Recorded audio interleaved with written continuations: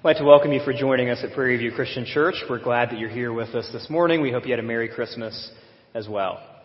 Now, before I get started, I want to give a quick welcome to some very important people that are here this morning.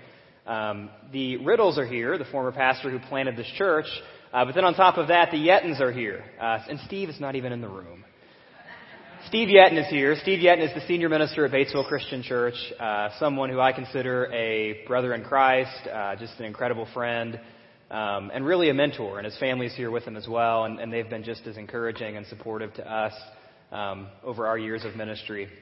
And if there are things around here that you see me do that you appreciate and value, Steve is probably someone who deserves pretty much all the credit for that. If there are things that I do that annoy you, Steve deserves most of the blame for that.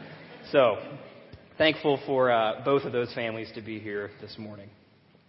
So, for the past 2 years, we've talked about the same thing the Sunday after Christmas. Same thing each year, and that thing is time. In 2013, we talked about the future. In 2014, we talked about the past. And we're going to talk again about time this year. But if we've covered the future and we've covered the past, what does that leave us with to cover this morning? The present. Very good. We're going to talk about the present.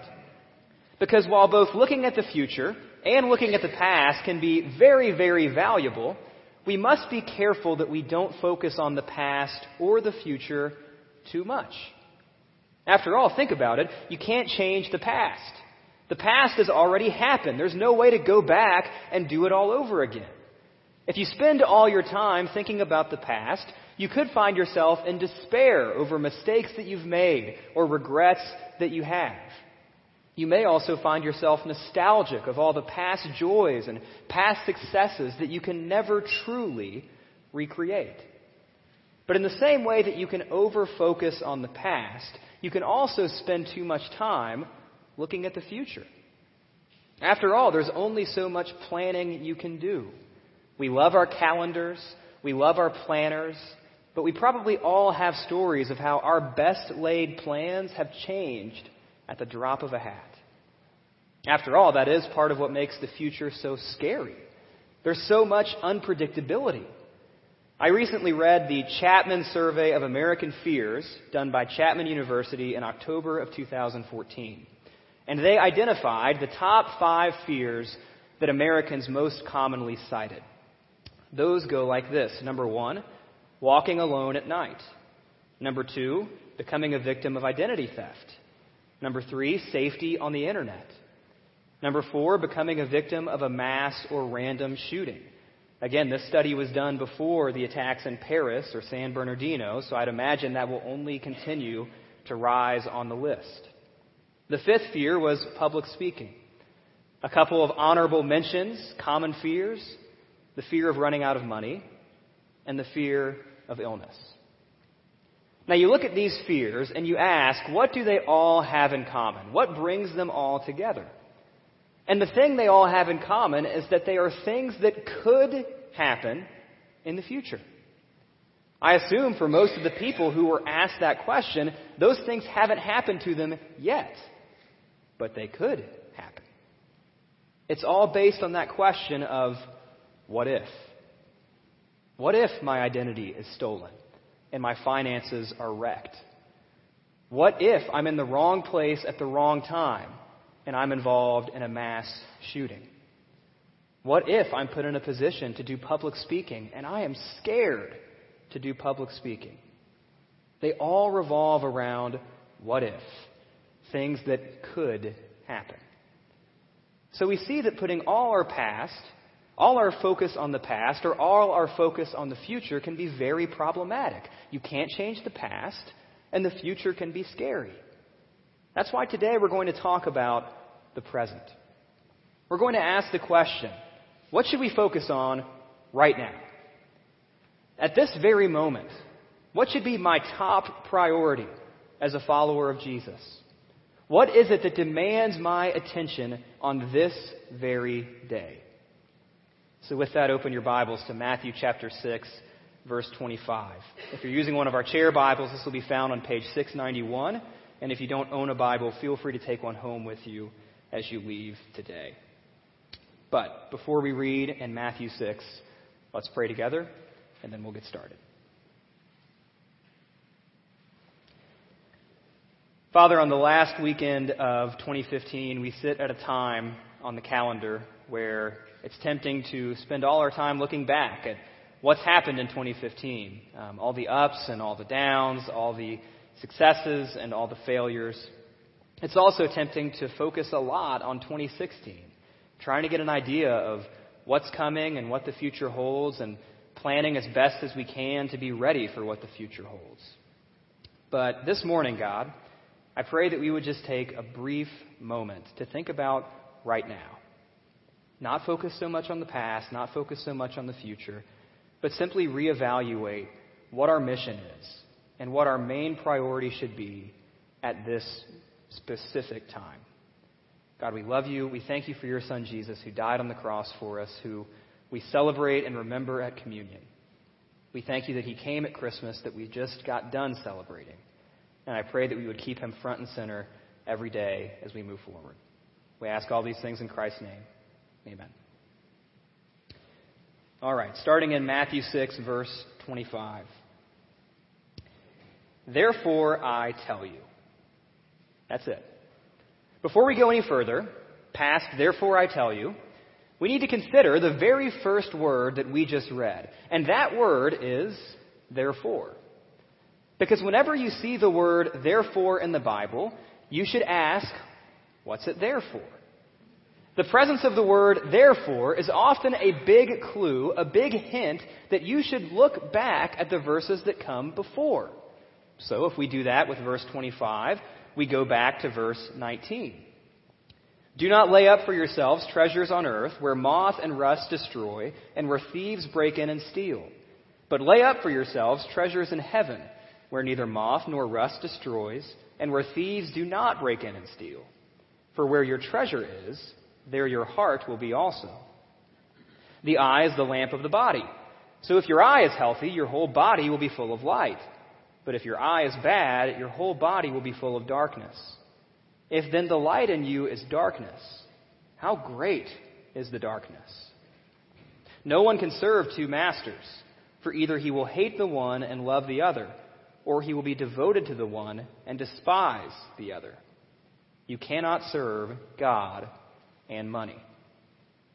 So, Jesus tells his disciples not to lay up treasures on earth, but instead to lay up treasures in heaven. Now, as we look at ourselves, why are we sometimes tempted to lay up treasures on earth?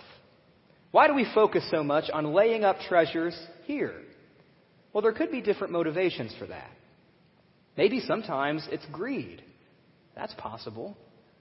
Maybe the motivation is joy. We're looking for joy, and we hope that earthly treasures can somehow provide it. That's pretty common too. Maybe it's short-sightedness. We saw recently in the book of Ecclesiastes how the preacher basically argued that, well, we don't know if there's an afterlife or not, so you might as well acquire as much pleasure as you possibly can in the short amount of time that you have. Could be one of those motivations. But there's also another one that maybe we don't think about quite as much. A motivation for laying up treasures on earth that isn't based on greed or looking for joy or just simply short-sightedness. Sometimes our motivation may be something different. Maybe our motivation is future security. After all, think about it. Why do we save up money?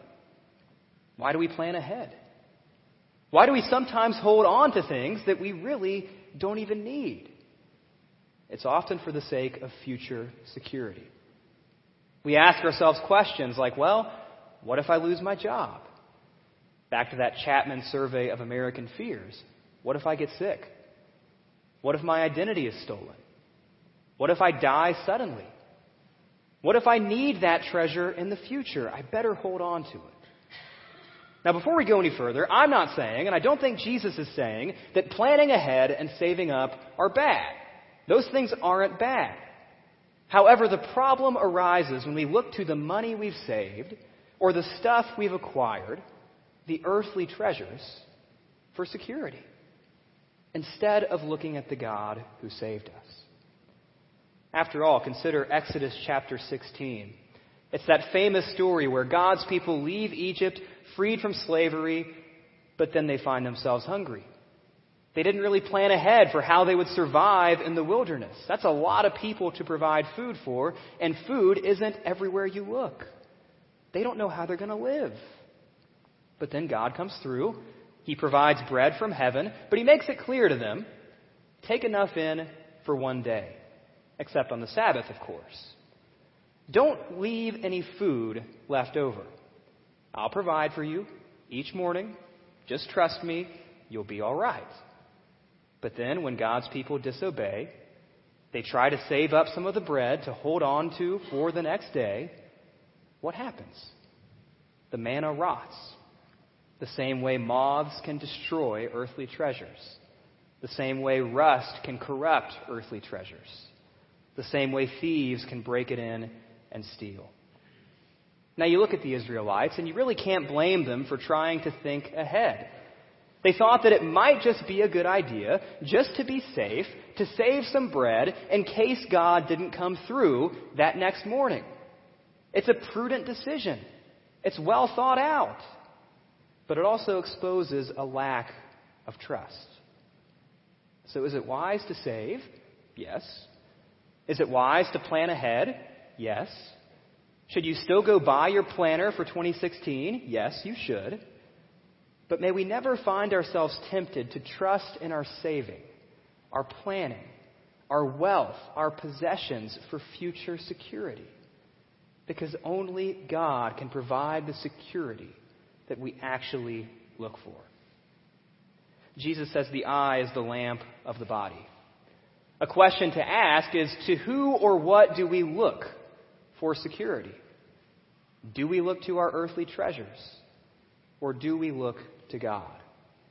Because if we don't look to God, it brings to light an internal lack of trust.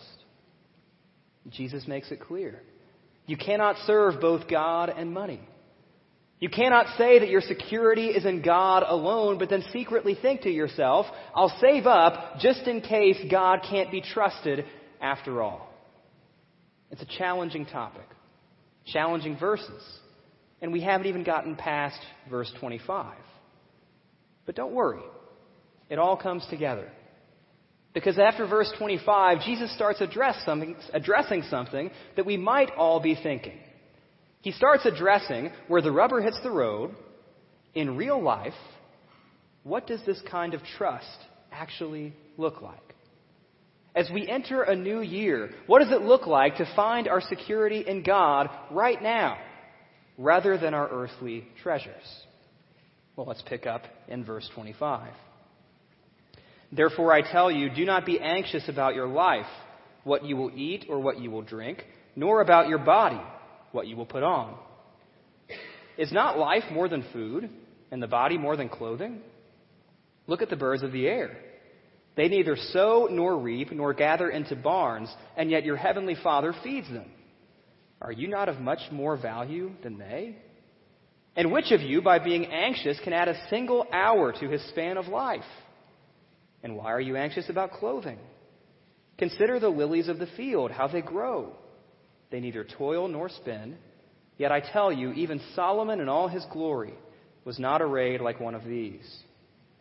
But if God so clothes the grass of the field, which today is alive and tomorrow is thrown into the oven, will he not much more clothe you, O you of little faith? Therefore do not be anxious, saying, what shall we eat? Or what shall we drink? Or what shall we wear? For the Gentiles seek after all these things, and your heavenly Father knows that you need them all. So the phrase that we see repeated over and over from Jesus, do not be anxious. Do not be anxious. Some of your translations may say, don't worry. Are you starting to see how these verses can tie back to verses 19 through 24? Here Jesus is telling his disciples not to be anxious about what will happen in the future. That makes sense because he just told them not to lay up earthly treasures. Now, as we look at 2016, there can be different ways to be anxious. There can be positive and there can be negative ways to be anxious. After all, maybe we're anxious for that wedding to come. Maybe we're anxious for that new baby to get here. Maybe we're anxious for that graduation date that we've worked so hard towards. Those are good things. But there are also bad things. Maybe we're anxious because 2016 is right around the corner and we still don't have the job that we thought we would have had by now. Maybe we're anxious because we have the health of a loved one is failing and we don't know if they're going to make it past 2016. There are good things to be anxious about, and there are bad things to be anxious about. And yet Jesus says, don't worry. He gives two examples from creation. He gives the example of the birds, the example of the flowers. The example is pretty simple. Look at the birds, look at the flowers. God provides for them. He'll do the same for you. God helps them grow. He'll help you grow too. Birds and flowers don't have 401ks. They don't have disability insurance. They don't have backup plans. And yet look around. God takes care of them. They're doing all right. So don't be anxious about the things of this life. Don't be anxious about food and water and clothes. That's the kind of stuff that unbelievers get all worked up about. The people who don't believe in a God who can be trusted. But you believe in a God who can be trusted. You have nothing to worry about. You don't need to be anxious. So relax. God knows that you need those things. Now, we hear words like that from Jesus and we think, oh, that's inspiring, that's cute, that's warm and fuzzy. But we're all realists here, right? We're all practical people. So when we hear something like this, we can't help but be a little bit skeptical. We can't help but ask some questions. We can't help but ask, okay, now Jesus, is it really that simple? After all, lots of birds go extinct. Lots of flowers fade.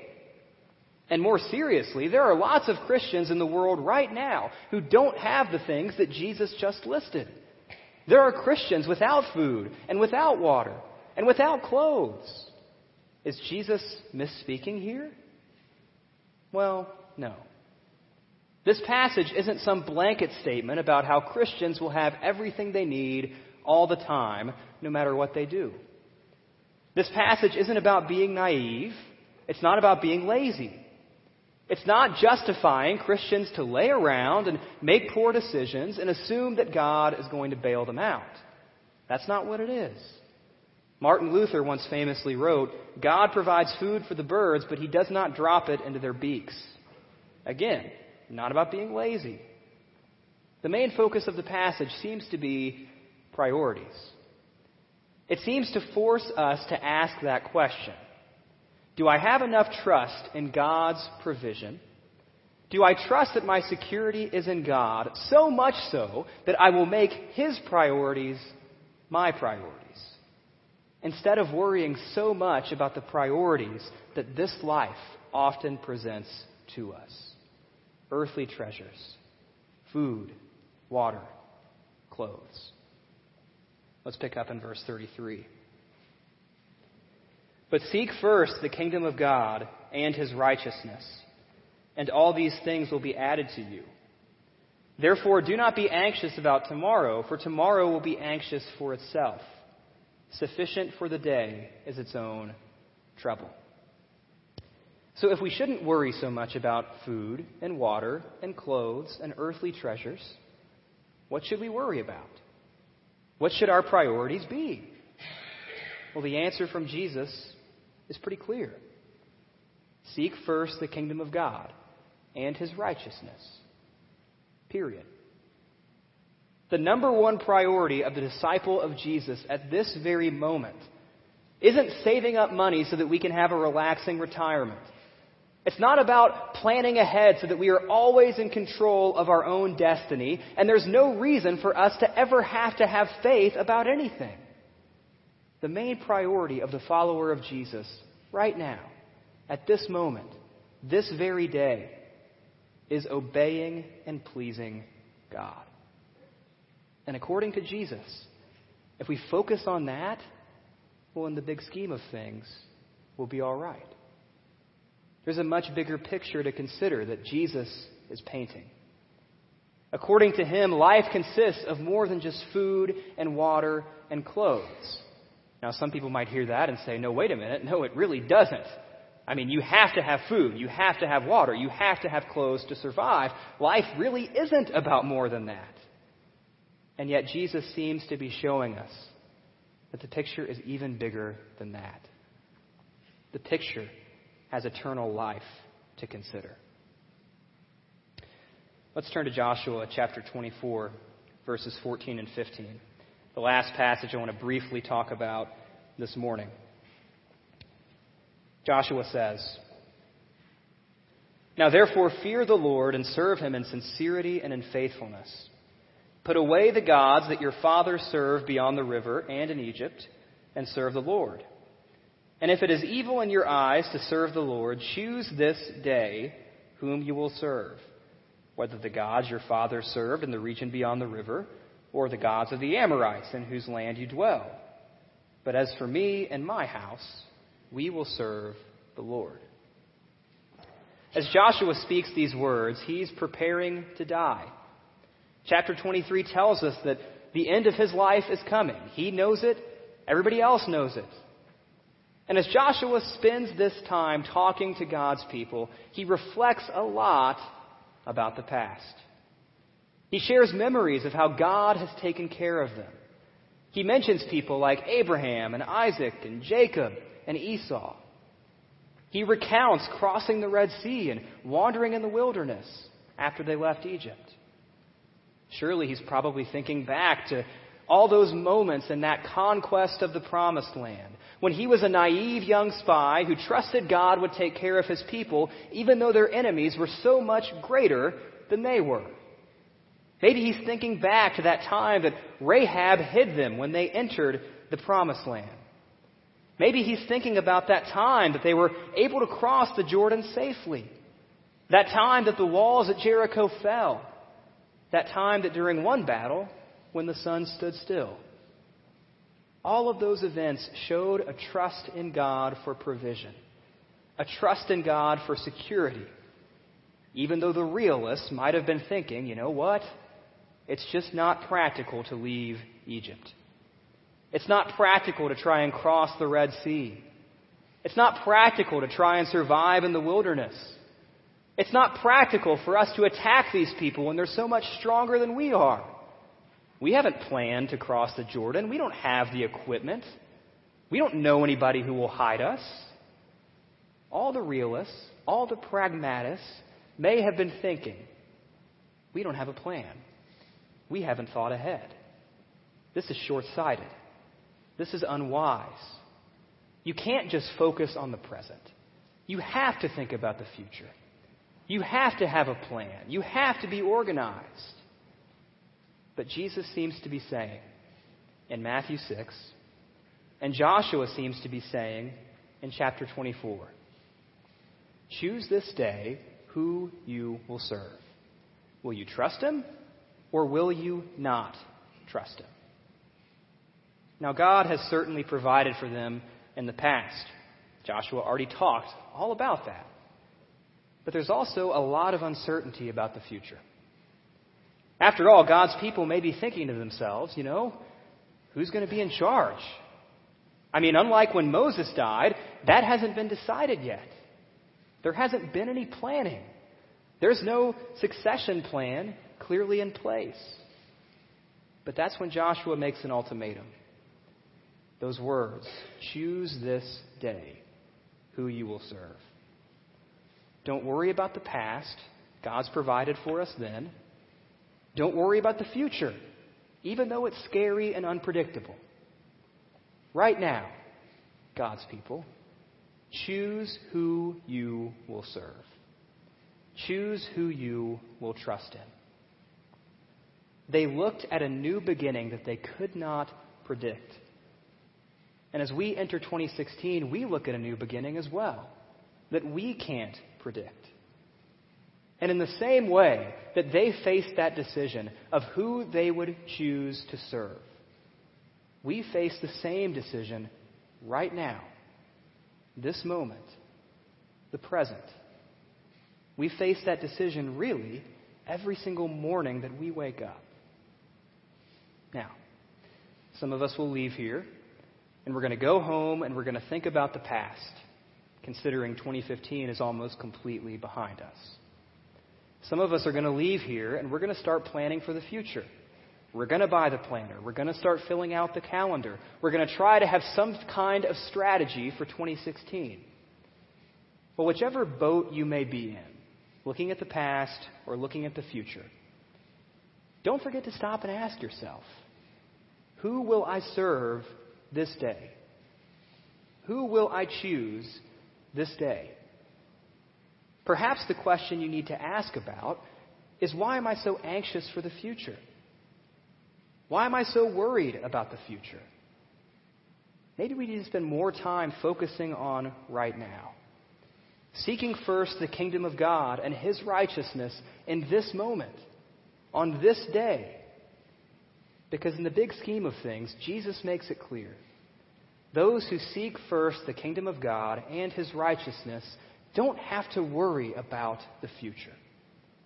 Don't be anxious about the future, because tomorrow will worry about itself. Right now, in this moment, may we as God's people choose to serve Him, no matter what's happened in the past or what may come in the future. Let's pray.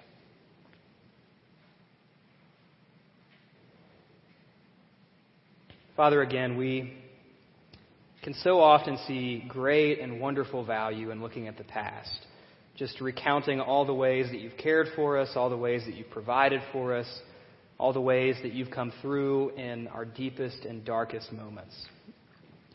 And there's also great value in thinking ahead and planning ahead and trying to be prepared and being good stewards of the time and the resources that you've given us. But God, I also pray that we would take just a moment as we transition from one year and into the next to ask ourselves the question, who will we serve today, right now, in this moment? Will we serve you, or will we serve ourselves? Will we find our security in you, or will we look to find our future security somewhere else? Will we lay up treasures on earth, or will we lay up treasures in heaven? God, again, it's so easy to be anxious and to be worried about what's coming, a future that's so unpredictable, a future that might have some highs, a future that might have some lows as well. But I pray that this morning we would step back and just for a moment decide to trust in you, no matter what's happened in the past or what may come in the future. God, thank you that in the past you sent your Son to die on the cross for us, dying that sacrificial death, paying the penalty that we couldn't pay, taking the wrath that we deserved. And God, thank you that your Son will come again in the future to establish his kingdom for all to see. In that day when we truly won't have anything to be anxious about. God, we look forward to that day. We love you. We praise you. We ask all these things in Christ's name. Amen. If you are not yet a follower of Christ, it's understandable for you to be anxious, for you to be worried about the future. Talk to one of our elders. They'll be standing at the sides of the room. They'd be happy to pray with you, happy to answer any questions that you might have about what it means to follow Christ, taking that anxiety off of yourself, and finding peace in Christ. So talk to one of those guys as we sing our last song. Again, we're very grateful for you joining us this morning, and we look forward to seeing you next week.